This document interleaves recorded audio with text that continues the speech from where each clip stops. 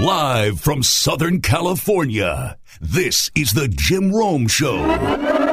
So the NFL meetings are underway in Palm Beach. That's not one of my favorite things. One of my favorite things takes place at the owners' meetings in Palm Beach. A tradition unlike any other.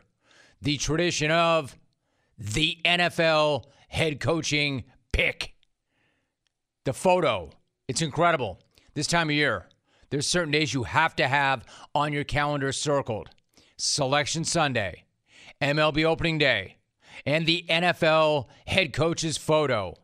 And the coach's photo is bigger than opening day because this is the first in-person coach's photo since 2019. And don't get me wrong, it's bigger anyway than opening day. It's one of my favorite things ever. Honestly, I could stare at that pic for hours. I could stare at that pic for days, but especially this time because we haven't had it since 2019. And man, because of that, it is so glorious. It's beautiful. I know the pandemic is still a thing, a serious thing, but seeing these guys together lets me know that maybe we have finally turned the corner. Nature is healing. Finally. These guys assembling for that photo. You know what that is? That's my Oscars red carpet. Forget what Andrew Garfield is wearing. I am way more interested in what one Andrew Rayed is wearing. This thing really does need to be covered like a red carpet. You know, like, Coach, just a couple, please. Yvonne, just a couple, please. Please, Coach, who are you wearing? Coach, who are you wearing? And the answer for most of them is, like, whatever the hell I found in the bottom of my closet. You know, except for a few of the young guys that obviously care how they look. But for most of them, whatever the hell I pulled out of my hamper. Once you get these guys out of Nike coaching gear, a bunch of them really struggle. I'm talking big time. There was some serious dad core looks on some serious dad bods. And you know what? In a way, I'm kind of okay with that. Part of me has always wondered, how can guys be that out of shape and that sloppy when they're leading the fittest, most alpha-esque guys ever? Part of me wonders that.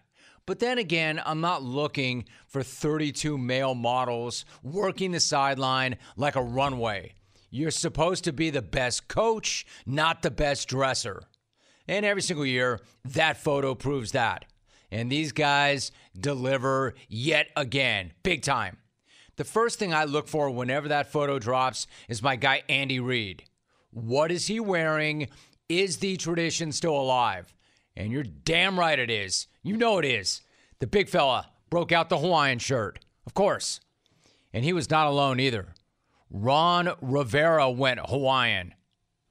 But Reid topped him by going with shorts, which is awesome. An incredible look. I love the confidence of a head coach showing up in a Hawaiian shirt and shorts.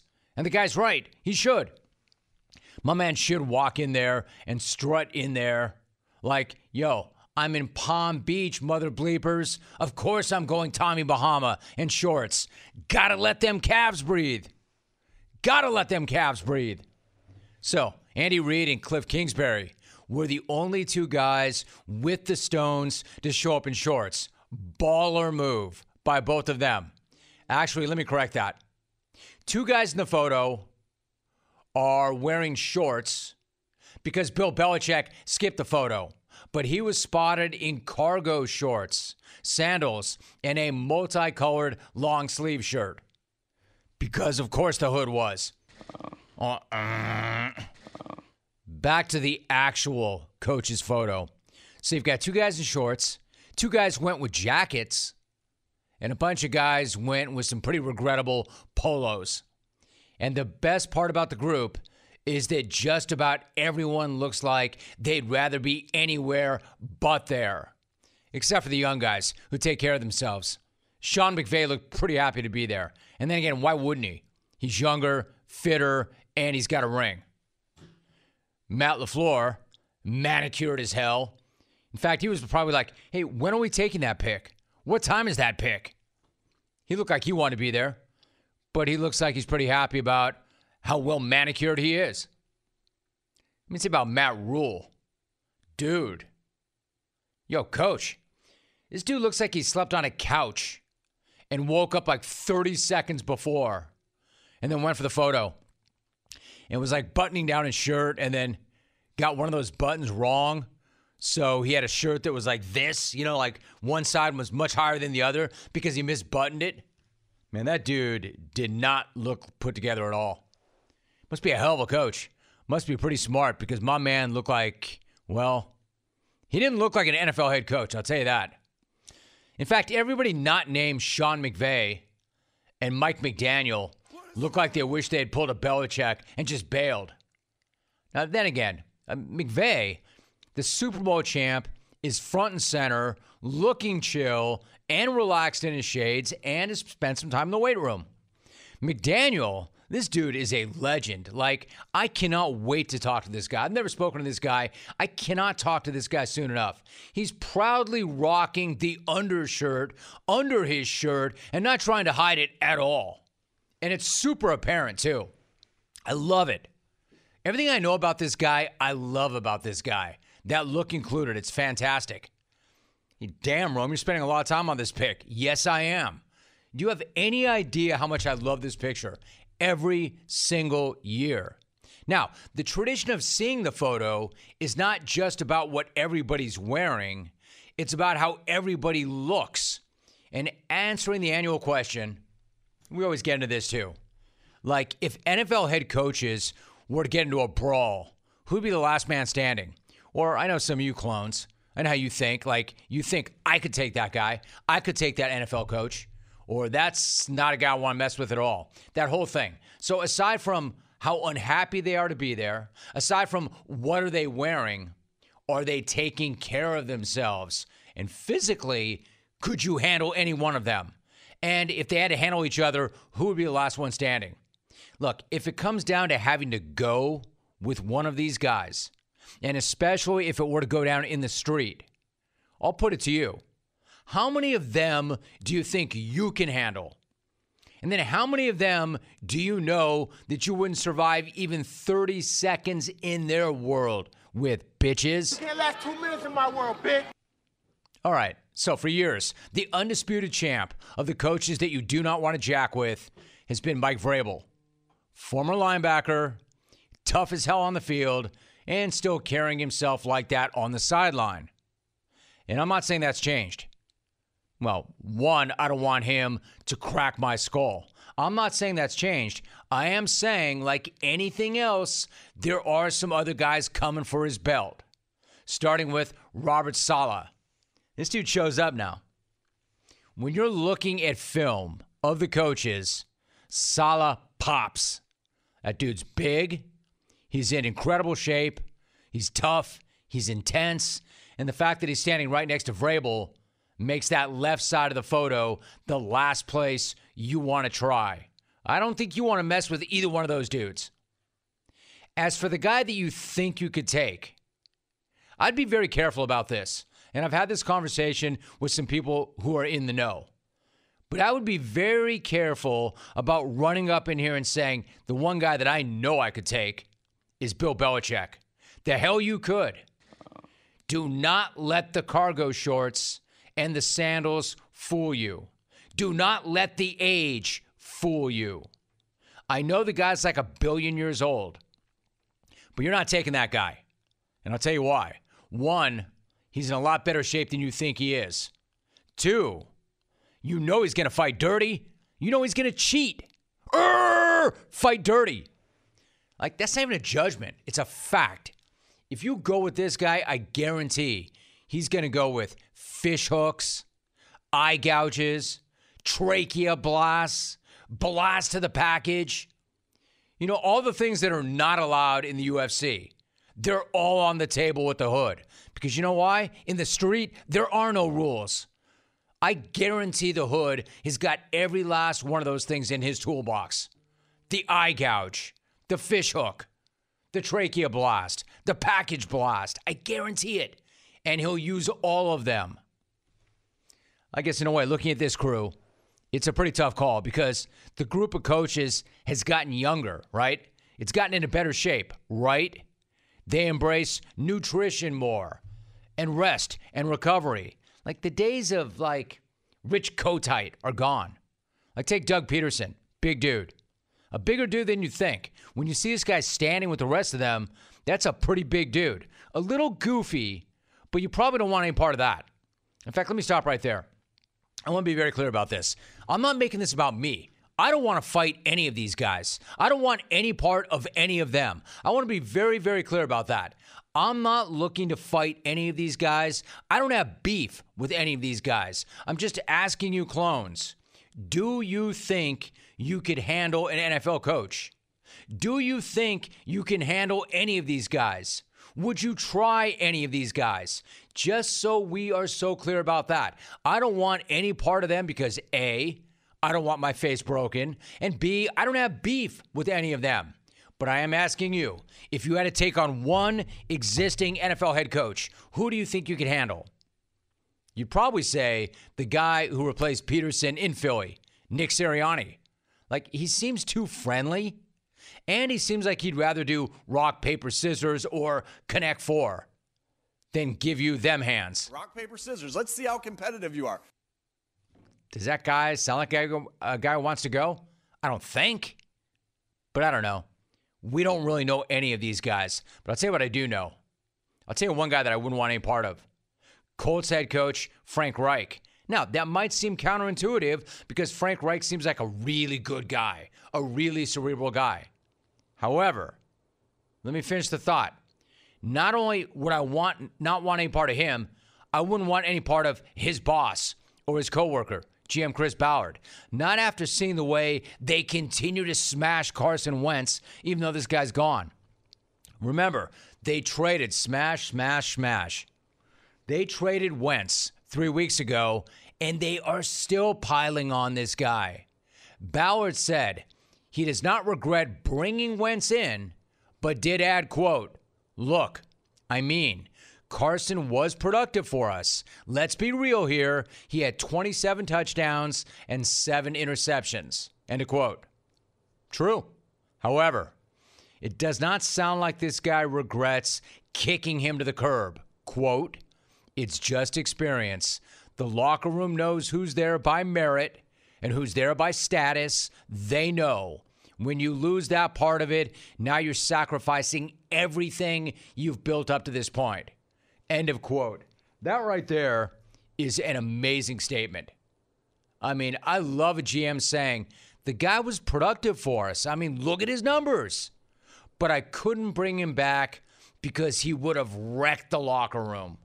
I mean, Wentz is already gone. They've already kicked this guy to the curb.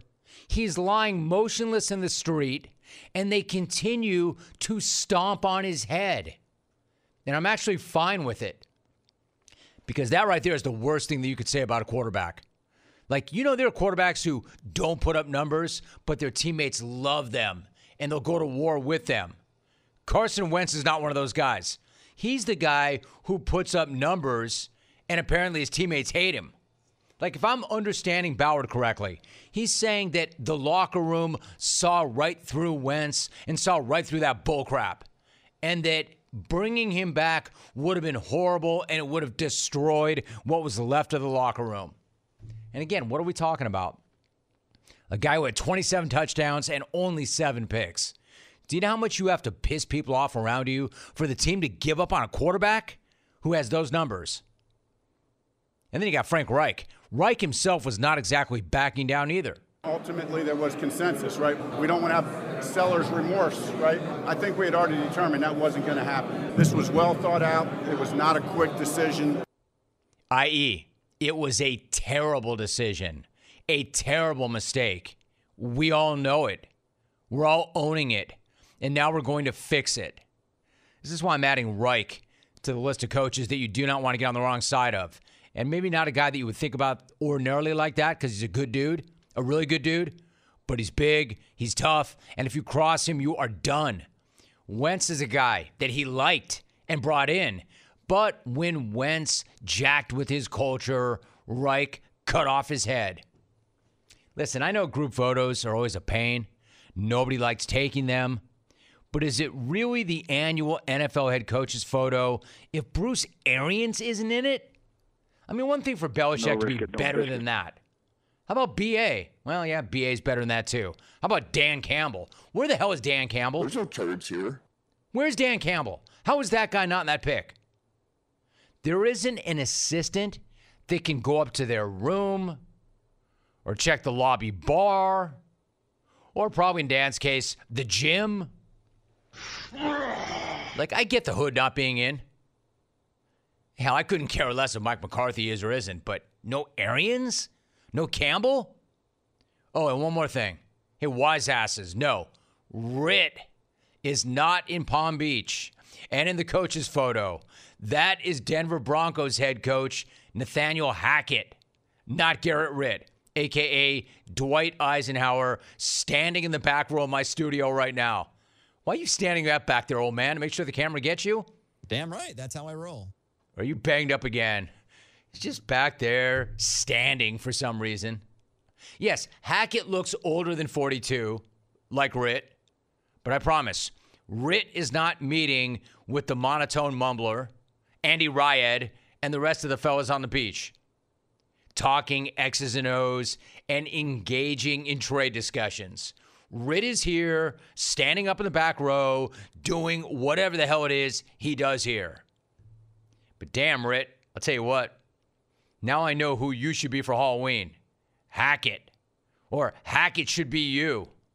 Because neither of you would have to do a damn thing in terms of getting a costume other than walking out the damn door. Game on. You're him, he's you. Thank you, Mr. President. Clones, what do you want when you're craving protein or you need more energy? Not bars, not sugary snacks, not energy drinks. You want beef, pure and simple. Where's the beef? It's in a package of Old Trapper beef jerky. Old Trapper is not your old man's jerky, shriveled, dry, tasteless. Old Trapper beef jerky is made from lean strips of steak and quality spices that are smoked over a real wood fire. It's tender, it's tasty, it's not tough. And why is it so good? Because Old Trapper is a 50-year-old family business known for its relentless commitment to quality. They take smoked beef extremely seriously, and you can taste it in every single bite. Old Trapper is packed with protein. It comes in 4 amazing flavors to satisfy all your cravings. Quality smoked meat at its finest. It goes with you wherever you go, to the game, to the gym, to the beach. So look for Old Trapper in the Clearview bag. You can see the quality you're buying. Look for it in major retail stores near you. Clones, if you do not see it, ask for it by name because no other jerky compares. Old Trapper, what's your beef? Russell Gage Jr. is my guest. Russell, it's good to have you on. How are you? All right, how you doing, man? Good, dude, good. So you've had a few days for it to sink in. How does it feel to hear yourself introduced as a member of the Tampa Bay Buccaneers? It feels good, man. It feels good, ready to get to work. I'm excited about the opportunity, really. All right, so the story is interesting because if we were to go back to the start of the legal tampering period, the story is you're out taking the trash out. You get a call from Tom Brady. Now, when you get a call from Tom Brady, what were you thinking when you got that call and during that call? I was thinking that it wasn't real. I had just recently seen some fake news on one of my social media. I think it was either Twitter or Instagram. And so, me and my fiance were kind of laughing about that.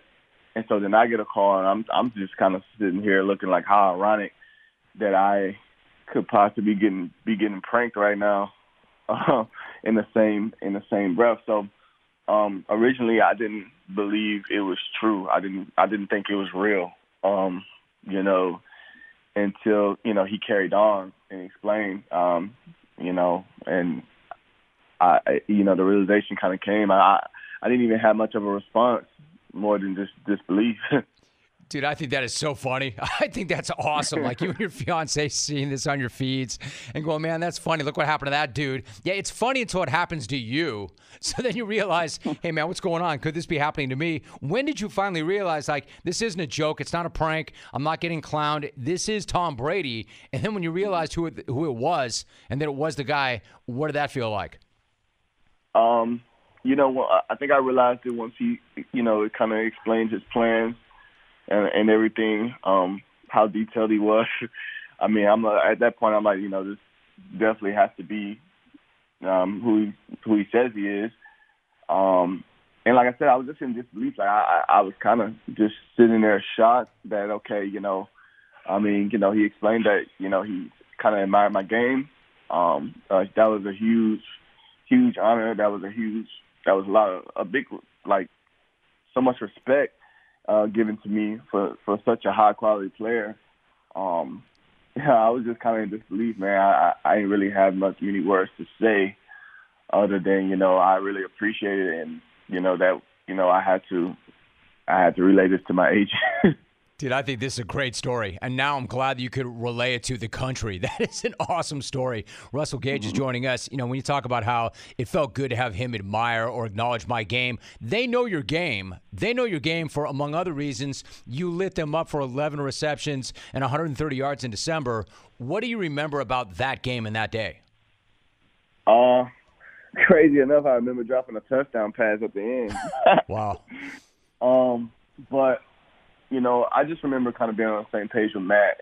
A lot of the game, we talked about it before. I had a lot of things in the game plan that, we wanted to achieve. It was definitely productive. I had a little bit of some running after catch opportunities. I remember talking to other guys afterward. I always watch Chris and Mike and those boys play. And they're so efficient, they're so consistent. And, I remember talking to them afterwards, and I wanted to kind of get that across to them, not knowing that I would play with them at some point. So it was definitely some takeaways from that game and some good things, too. I think that's really interesting. So you're going to get a chance right now to play with Mike Evans and Chris Godwin. And even Godwin, he was fired up when the team signed you. He said, quote, "I feel like the last couple of years, anytime we play Atlanta, me and Mike will be on the sidelines talking, quote, yo, I feel like Russell Gage is nice. I feel like he's not getting the love that he should," end of quote. I'm curious, have you heard him say that before? And if not, now that you hear that, what's your reaction to it? No, I had not heard him say that. Man, that's real cool. Like I said, those guys, they're so efficient. They're so good at what they're doing. They always seem like they're on the same page with Brady. I mean, I could say the same thing every time we play them. They go off, which they go off on just about anybody. But it definitely feels good to hear something like that from, two great players like that, or a great player like that. And I'm excited. I'm excited to team up with those boys and really, really get the ball rolling. Russell Gage, my guest. So you've got this great opportunity. Listen, if you don't mind, and we've got a little bit of time left, if you're comfortable, I want to ask you about what happened in August of 2016 when a catastrophic flood hit your hometown of Baker, Louisiana. I bring this up because you were in college at that time. You got a FaceTime from your younger sister. What do you remember about that? Yeah. It was my older sister. Okay. And, she FaceTimed me, and I just remember being in disbelief. I tell people all the time it does not. Well, I told them all the time, it doesn't actually flood out here where we live. It's flooded in New Orleans during Katrina, but I mean people actually took shelter here because that just doesn't really happen here. And I just remember being in disbelief of her showing me water in my mom's home, and then kind of turning on the news and seeing everything flooded. I actually looked outside and could see some streets flooded.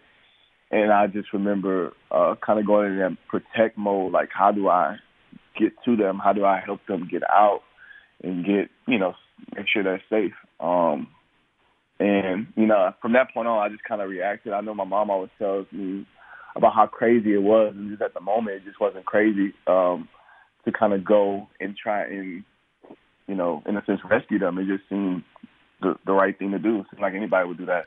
Yeah, but dude, I want to be very clear about this. Like what you did, though, you went into protect mode. You were like, hey, whatever it takes, I got to get back. I got to get there. You and your roommate drive from campus to your hometown, or as close as you could get. You had to walk the last 7 miles to your home, and then the two of you got on horses and then flagged down a rescue boat and got your family to safety. Is that how that went down? Yeah, so, that wasn't the plan when we left, but everything, I think it became more of improvising each step along the way. You know, there's a block off, so then it's like, okay, we're going to walk. And as you're walking, you're like, okay, it's not that bad. The water's not that high. I think it was ankle deep when we first started, but when we finished, it was chest. It was up to our chest. By the time I actually got to my mom's house, again, something that we really probably didn't think through. Not saying we weren't going to turn back. I mean, we were probably 4 or 5 miles in once you know, we realized, okay, this is probably a little more serious than we thought. But like I said, at that point, we were all the way in. I really thank my roommate for really, because, you know, he didn't have to do any of that stuff. But he did. He, you know, came, volunteered his time. And, you know, without him, he had the idea of getting on a horse. Devin's a real country boy. So he had the idea of getting on the horses. You know, I mean, they were my horses. So, but it worked out, you know. It worked out for the best for sure. Incredible. So let me ask you this. Your family loses pretty much everything in the flood. You're not able to get back until 2 days before the 2018 draft. What was it like then to be back home and to be able to be there when you were drafted? Oh, man, it was great. I remember, you know, we didn't have much stuff in our home, but we had a TV. We got a TV. We had a couch. We had, like, very few things, and, you know, I think most people sat, like, around on the floor. I think we had some of us sat on the couch and kind of watched my name pop up when it did. But it was a blessing, man, to kind of be in that moment, you know, knowing everything that had happened. You know, there were some people that had to recover. Just last year, I just heard about someone that just finished getting, you know, situated from that flood. So I really look at it that, you know, we were blessed in a situation to be where we were for the draft like that. My man, you're the best. Russell Gage joining us. So you're a 6th-round draft pick coming out of LSU. There's so many guys who get drafted so much higher than that never even make it to the NFL. You're now entering your 5th year. You've got a new contract, a nice contract, the greatest quarterback of all time. Really quickly, what's it feel like? Do you feel like you finally have arrived in the league? You know, my brain is waking up, Russ. So, and it means so much to me to have started from the bottom and to kind of get where I am now. But I'm definitely not finished. I definitely, I think I've opened eyes in the league. I think people notice and recognize me as, okay, he can play. But I want to, you know, show people that I can play at an elite level that I'm capable of. So, you know, it's satisfying to kind of be where I am, but at the same time, it's not satisfying. I have more work to do for sure. Ask me. Those who know, and I guarantee you opened a lot of eyes with that conversation. Russell Gage Jr., my guest. Russell, so good to have you on. I really appreciate you. I really appreciate that conversation. That was awesome. Man, thanks so much for that.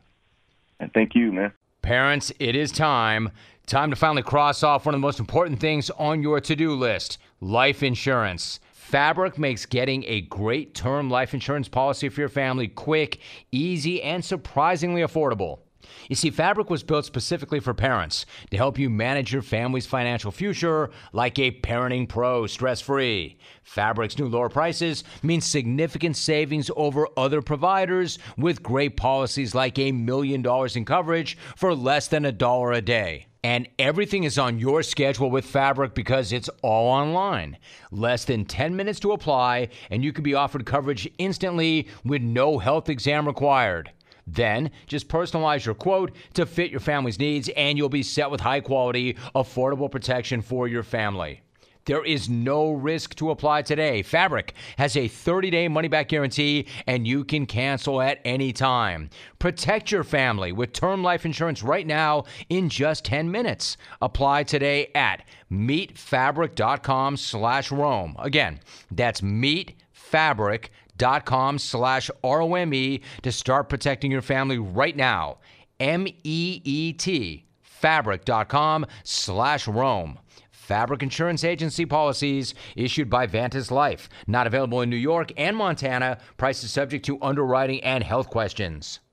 I understand that the slapping incident at the Oscars stole the show and that the impending news cycle after that was all about that, right? Understandably so. Will Smith slapping Chris Rock and then F-bombing him on live network television was one of the most incredible moments in the history of television. Unfortunately, it overshadowed so many other critical moments during that show. People who deserve shine and run did not get it because of Smith v. Rock. But I'm going to tell you one guy who probably is not sweating it, who might actually be celebrating it, and that is none other than my guy, LeBron James. Arguably the greatest hooper ever. Inarguably the worst filmmaker ever. And that's not some hot take. That is a stone cold fact. Don't get it twisted. Space Jam 2 was never going to get an Oscar nomination. I get that. It's a cartoon basketball movie starring LeBron.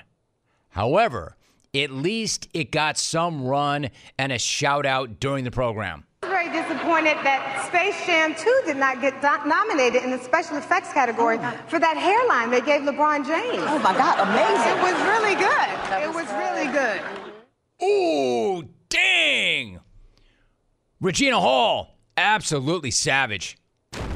Good thing Braun was not in attendance, or Will Smith would not have been the only leading man crying on Sunday night. Of course, Space Jam 2 wasn't anywhere near the Academy Awards, and honestly, that razzing was light compared to what Braun deserves for what he did.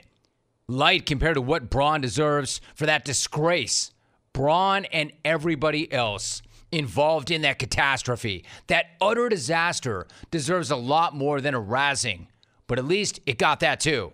Like officially, as in the Golden Raspberry Awards, the Razzies, the awards that they throw to movies that do not deserve awards. Of course, if they're handing out awards to terrible actors in terrible movies, you knew LeBron would get a nom. And on Friday night, he turned that nom into a victory. That's right. LeBron James is the 2022 winner for Worst Actor. Again, not my take. A stone cold fact. He won. Braun was the worst actor in Hollywood last year, which should only come as a surprise to anybody who never saw Space Jam 2. He was so bad, he didn't just win the worst actor, he also won worst screen combo.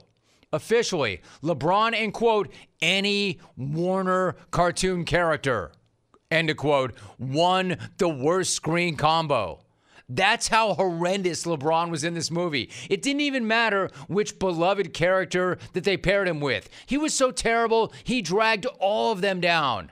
Dragged them down like he dragged down the entire Space Jam franchise. So believe me when I say Braun earned his 2 individual awards. And Space Jam 2 earned the Razzie that they got handed for being the worst prequel, remake, ripoff, or sequel. Space Jam 2 deserves all that dishonor because Space Jam 2 was not just the worst movie of the year, it was one of the worst movies ever made. It might be the single worst movie ever made. It took an iconic franchise associated with the likes of Mike, Chuck, Larry Bird, Bill Murray, hell, me, and it ruined the entire thing. Do you understand how hard it is to ruin a brand propped up by me and Michael Jordan? The acting would have to be so atrocious and the storytelling so incoherent that would be impossible. If there's anything to congratulate LeBron for, it's that. Astonishing achievement in horrendous movie making. And that's why I have beef with the Golden Raspberry Foundation. Because as badly razzed as Space Jam 2 was on Friday night, somehow, some way, that movie did not sweep the awards. Somehow, some way, something else won for Worst Picture. I cannot even begin to imagine how horrible Diana the Musical must have been to beat out Space Jam 2 for suckiest movie. Who? I mean, admittedly, it does sound terrible. And it must be. It must be straight up garbage. Because Space Jam 2 didn't just ruin the Space Jam franchise, it set all of movie making back. And I don't mean 20 years, I mean forever. And yes, you may say, damn, Rome, bitter much? Yes, I am bitter. But not for them not recasting me in the reboot of Space Jam 2. Believe me, I don't want to be anything near that. I am so glad my name is not attached to that bullcrap. You think I'd attach my good name to that bullcrap? Hell no. But yes, I am bitter. Bitter that he and they took one of the best things ever and made it arguably the worst thing ever. So yes, of course I'm bitter.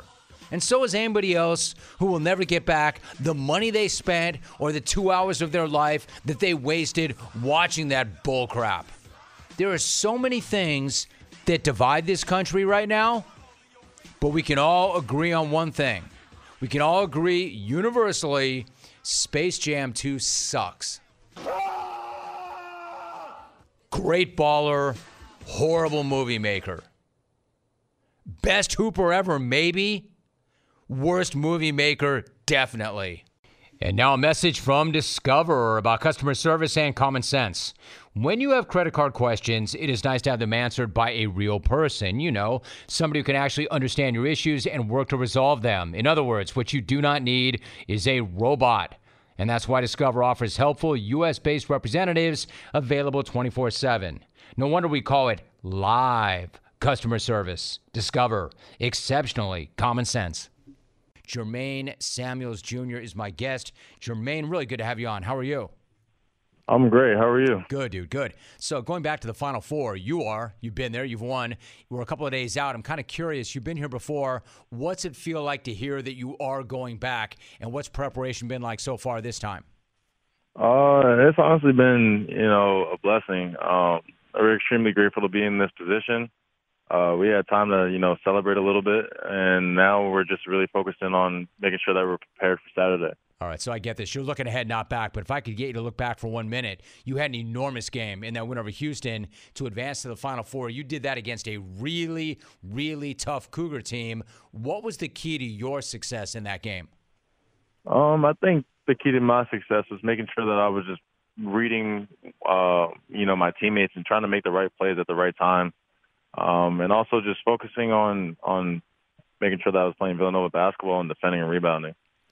Jermaine Samuels Jr. is my guest. I was going to just suggest that the thing about your game is it seems like you do whatever needs to be done at that time, and we can go back to that, but I want to follow up what you just said. I want to make sure I was playing Villanova basketball. How would you define Villanova basketball? I would define Villanova basketball as playing hard, smart, together, and with pride for 40 minutes for your teammates and coaches. And it's not about winning the game or, fear of losing the game. It's about maintaining that consistency and making sure that everybody else follows along in the same footsteps. Jermaine Samuels joining us. And then I go back to the other point. It just seems like over the course of your time there, you just do whatever the team needs at that moment. Like if the team needs boards, you go get boards. If the team needs points, you do that. If the team needs defense, you do that. How much pride do you take in your versatility and your ability to impact the game in so many different ways? For me personally, I take a lot of pride in that. That's one thing I learned that I have a special ability to do here at Villanova and for my team. And I always consider myself as a team first player. And I just want to be able to do whatever it takes to make sure that my team is in the best position to be successful, whether that's rebounding, scoring, passing, defending, it doesn't matter. I'll do whatever it takes for my teammates. Jermaine Samuels joining us. I'll give you another example. In the win over Michigan, for instance, you defended Hunter Dickinson. You were giving up roughly 6 inches and 30 pounds to him, but you were able to really limit his impact. And then you went for 22 and 7 on your own. Jay Wright said, quote, "It was awesome. We were really asking a lot of him on the defensive end." End of quote. I'm curious, in that game, what was that battle like for you, both physically and mentally? It was a lot, honestly. Dickinson is a great player, and he has crazy skill in the post and great timing. So it was a lot. But at the same time, I knew that I had my teammates around me to help me out. And, when you have that going on, coach instills that confidence in you. You can't help but try to give everything you can for him and my teammates as well. So I was just happy I could impact the game on both ends while guarding him. Obviously, you're a guy who sets the tone. You're a guy who leads from the front. I'm curious, I mentioned off the top that you won an NCAA title back in 2018. What did you learn from that trip that you can apply this time around and share with your teammates who have not been through it? The one thing that I can apply from this trip is the importance of, staying focused to what we're really here for. Like the tournament, the Final Four is a great experience. There's so much going on. There's so much to pay attention to. And it's a great overall venue. It's one of the greatest venues in the country, but it's very important not to get caught up in that. And I think that a lot of our guys have not been there besides me, Colin, and Damir. And so I think, sharing that knowledge and keeping these guys focused is going to be very important. It's got to be tough, right? How do you know how to deal with it if you've never dealt with it?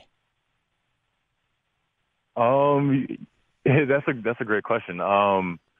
I would say the most important thing is, to rely on your habits, rely on the work that you put in all year. That's what you have to rely on.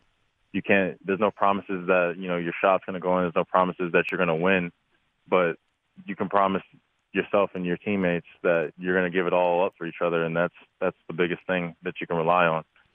Jermaine Samuels joining us. I love that response, by the way. I love that you just said you have to rely on your habits. I mean, that is such a profound thing to say, especially for a guy your age. You've said also that attitude is one of the staples of the program and that everybody uses attitude as the reset button.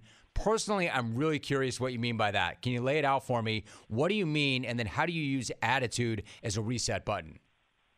I mean that when you're in the heat of a moment, whether that's in basketball, whether that's in life, some things are either going to go your way or they're not going to go your way. And when it happens, it's already in the past. You can go back and reflect on it later on, but when you're in the moment, you have to move on. And how you approach your next step and your next move is all attitude is about. Your attitude on the next play, your attitude on, the next test you might have to take, the next quiz, or, whatever may be going on in life. Your next approach and how you look at it, how you set yourself up for it is the most important thing. And that's something that we try to embody as much as possible, when we're all together and when we're on the floor. I think that is gold for a young athlete, for a professional athlete, for anybody in life. I mean, that's like life advice. That's not even basketball advice. I'm kind of curious, how often do you do that? I mean, do you do that a couple of times a day? Do you do that once a week? Do you do it every few games? For you personally, how often do you have to reset yourself? Every single day, Yeah. Truthfully. We all do it every single day. Every day we come into work, we try to get better. We know that we're not perfect. We're human, but we're trying to get better, and that's the goal. And you're not going to do great every time. You're not going to be the best at it. But at the end of the day, your goal is to try to be the best version of yourself you can be, the best team you can be by the end of the season. And keeping that attitude, keeping that positive mindset is what gets you there and what can give you the best chance of being the most successful in the most difficult situations. My man, mindset is everything. That is such a good response. Now, this is a big Jay Wright house. I love Jay. I don't play for Jay, but I love talking to Jay. I have so much respect for Jay. What is it like to play for him? What makes him special and unique? I think what makes Coach Wright so unique is his ability to, stay consistent in his intensity with his players, the connection he forms with his players, where it's all about getting better. He wants to get better. He wants to make everyone around him better. He wants everyone around him to be challenged and, get the most out of themselves, including himself. And when you see that every day, you see the work that he puts in, you see, what he expects out of not only just myself, but himself. And then it rubs off on everybody else on the coaching staff, the GAs, the managers, the program as a whole. Everyone wants to get better, and no one's just content with where they're at. And that's how, we're able to embody basically his mindset and adopt it as our own. Jermaine Samuels, my guest. It's like the word gets thrown around so much, but he's authentic, like he's real. And if you watch him even from the outside, you could see he got so emotional talking about you in the post-game interview. So I think I know exactly what you're talking about. I mean, it's real. That emotion is real. And then speaking of emotions, watching it on TV, Jermaine, it was brutal. brutal to see Justin Moore go down the way he did with the injury, and then to hear that it was a torn Achilles. What was it like for you to see one of your brothers go down that way? Yeah, it hurt a lot, honestly. It was kind of numbing. I didn't know exactly what had happened. I thought it was a normal ankle injury. It kind of reminded me of last year with Colin in a sense where, you see your brother go down and you don't know exactly what's going on, but you just want to get the job done for him. It was a lot at once, and it was kind of hard to celebrate the victory knowing that he was going through so much, but I'm just glad that he's in a better spot mentally and physically. That's the thing. So then the team moves on. Before I let you go, you already play with a short rotation, so how do you go about making up for the fact that he will not be out there Saturday night against Kansas? We make up for it by still doing the same things we always do, playing Villanova basketball, making sure that everyone is aware that no matter what, everyone puts the same amount of work in as everyone else. The guys that don't really play as much, the guys that sit on the bench, they've been working just as much as we are. They honestly help us prepare for a lot of the games that, we've been playing all year, the tough matchups. So those guys are ready to go. Those guys are confident, and they're ready to make an impact. All right, so let me ask you this quickly. Two things jump out watching you guys play is, and you talked about this, you guys are so precise, and the other thing is part of Villanova basketball is being really physically tough. What are your strength and conditioning sessions like? And then how much does that show up on the court in March and in April? Do you notice a difference between your conditioning and that of the guys you're going up against?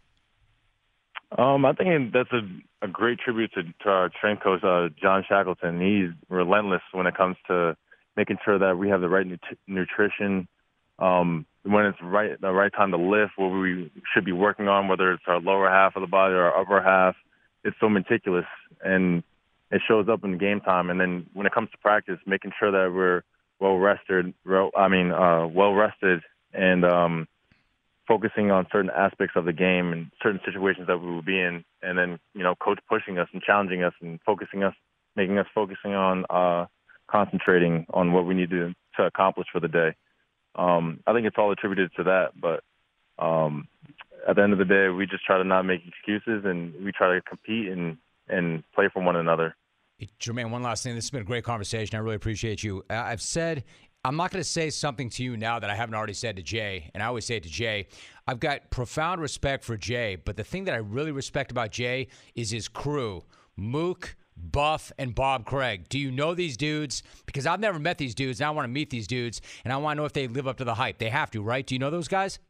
Who? Say the names one more time. Mook, Buff, and Bob Craig. This is Jay's crew. Like, they're legends, these guys, apparently. Maybe I have. I'm going to take that as a no, bro. I'm going to take that as a no. That's incredible, man. I gotta find out about these guys. Every time I bring them up, Jay's like, oh, dude, they love you. I'm like, I love them, and I've never met them. But you don't know them. No, I don't think I do. All right, that's cool. That's all right, dude, because you're going to. If and when I get back there to see those guys, I'm going to bring you with me, so then we both know them, all right? Sounds like a plan. Man, it sounds like a plan. Jermaine Samuels Jr. is just working his plan, planning his work, working his plan. He's already got an NCAA championship and a look at another one. I just had to ask the question, man. Sorry to put you on the spot. Listen, great talking to you, Jermaine. Thank you very much. Have a great week, and I'm looking forward to seeing you on Saturday. Thank you for having me. Appreciate you. Craving some protein after a good workout? Do not make a shake or eat a bar. Grab a bag of beef jerky from Old Trapper instead. Why Old Trapper? Because Old Trapper beef jerky is tasty and tender and made with real strips of steak and quality spices that are smoked over a wood fire. Old Trapper is a family-owned business. They take their smoked beef extremely seriously, and you can taste it in every single bite. Like, who wants dried, tough beef in a bag? Nobody. It's like eating a shoe. Old Trapper, though, is the real deal, and it comes in 4 amazing flavors: old-fashioned, teriyaki, peppered, and hot and spicy. So the next time you want a great protein and energy snack that you can have anytime, anywhere, grab some Old Trapper beef jerky. Look for Old Trapper in the Clearview bag. That way you can see the quality that you're buying. Look for it in major retail stores near you. If you do not see it, clones, be sure to ask for it by name, because no other jerky compares. Old Trapper, what's your beef? Ian O'Connor. Ian, it's so good to have you back. How are you?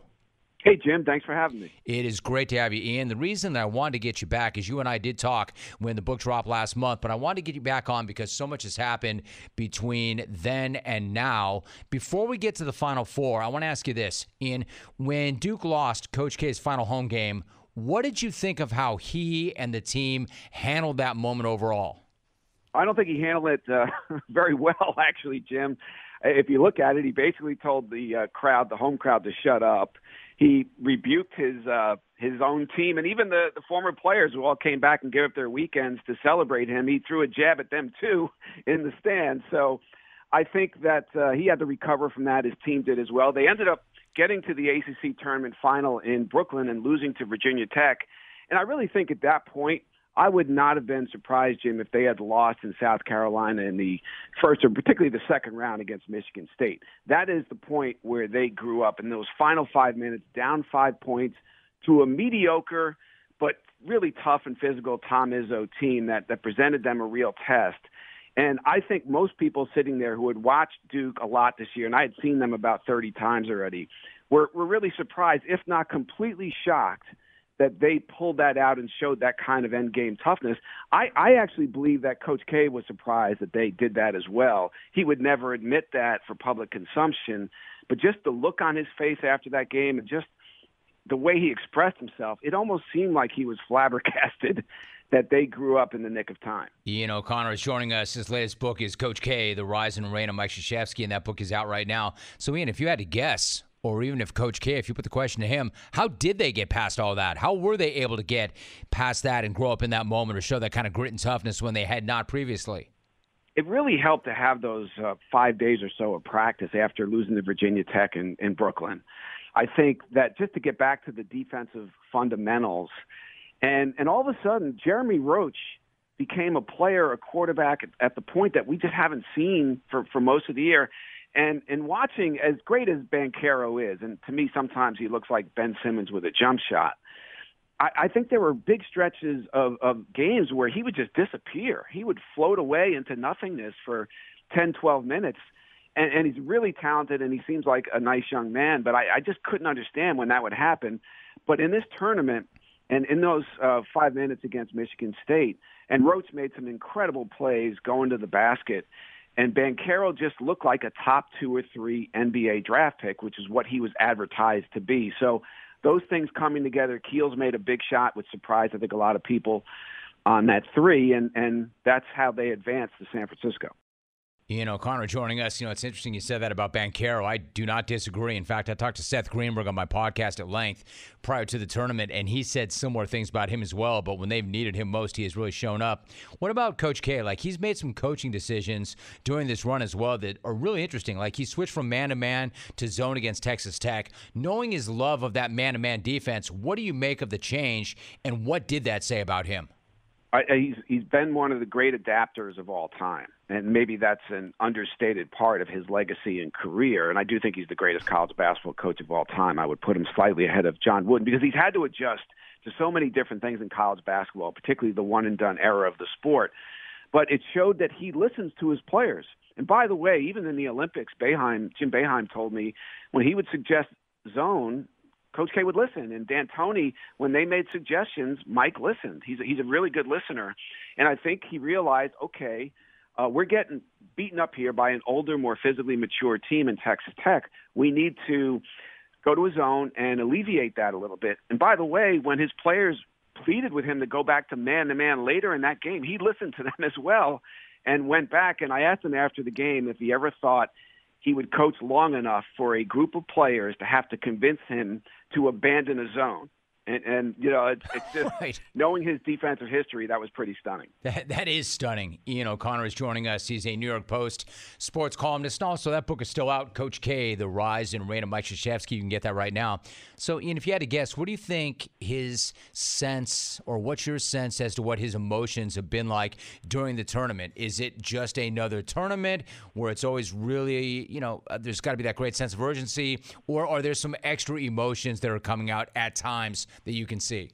Oh, no question, Jim. There are extra emotions. And, I mean, there's been almost a boyish joy about him and glee that his final journey he's been carried this far by this group of players. I really don't know if he expected this deep down, if he really thought this was possible. And obviously, if he lost in North Carolina, that's a tough way to end his career in the Final Four, particularly after losing to them in the final game in Cameron. But it's a little different this time around. In that Cameron game, Carolina had absolutely nothing to lose. They were playing with house money. They actually do have something to lose in this game. They have a chance to lose a shot at a national title and go home.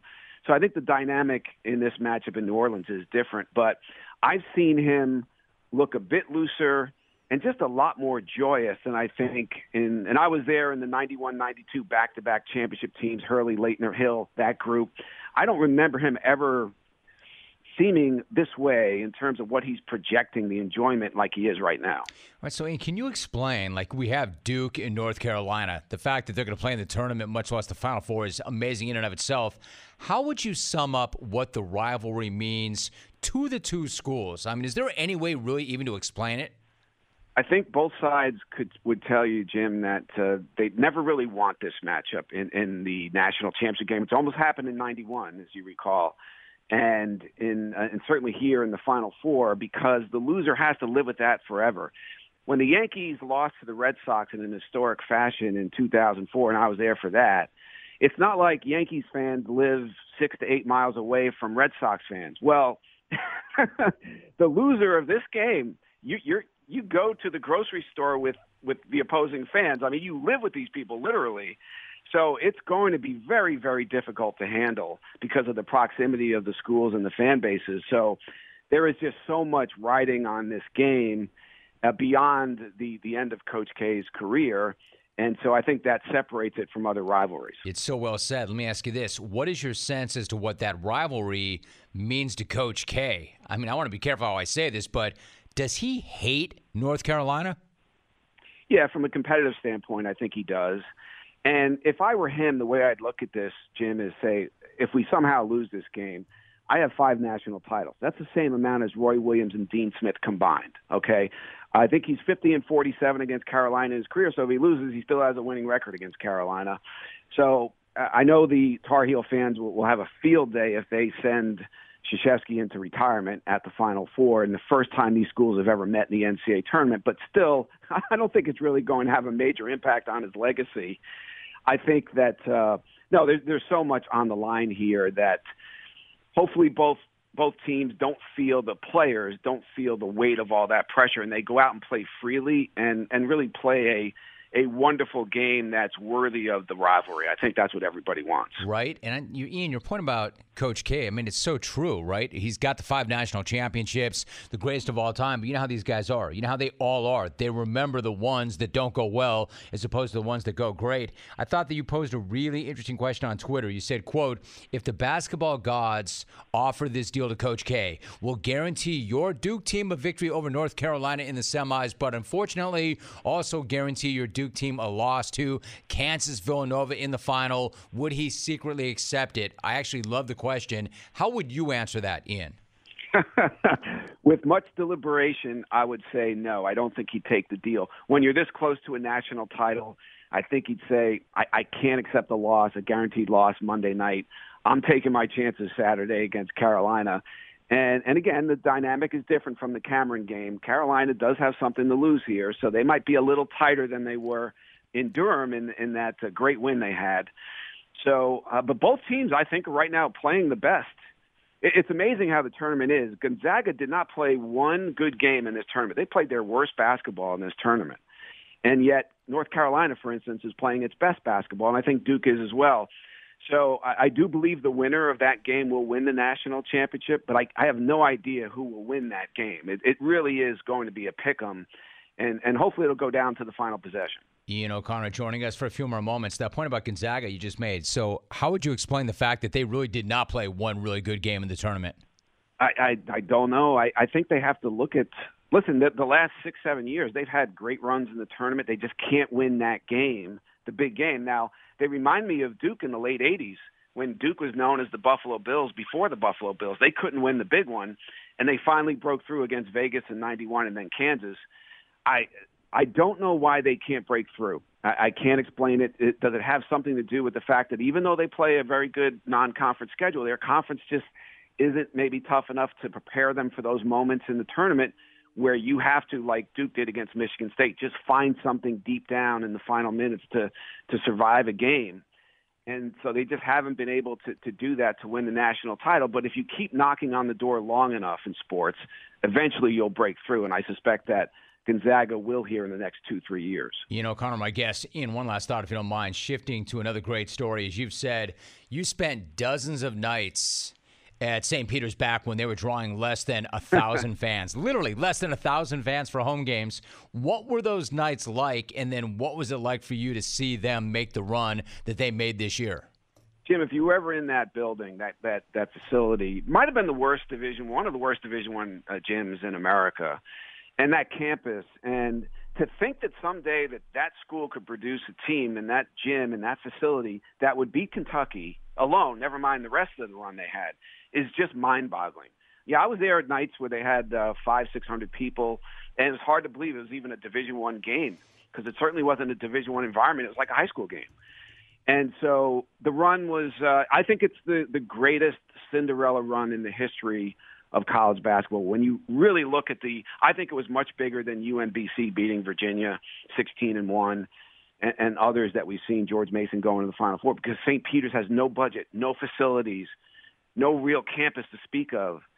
And so, yeah, I would put it just like I'd say Krzyzewski is the greatest coach ever. That was the greatest run ever from a low seed, without question. I don't think there's any doubt about that. I don't know what's more amazing, the fact that they did that or that you were there covering them at one point.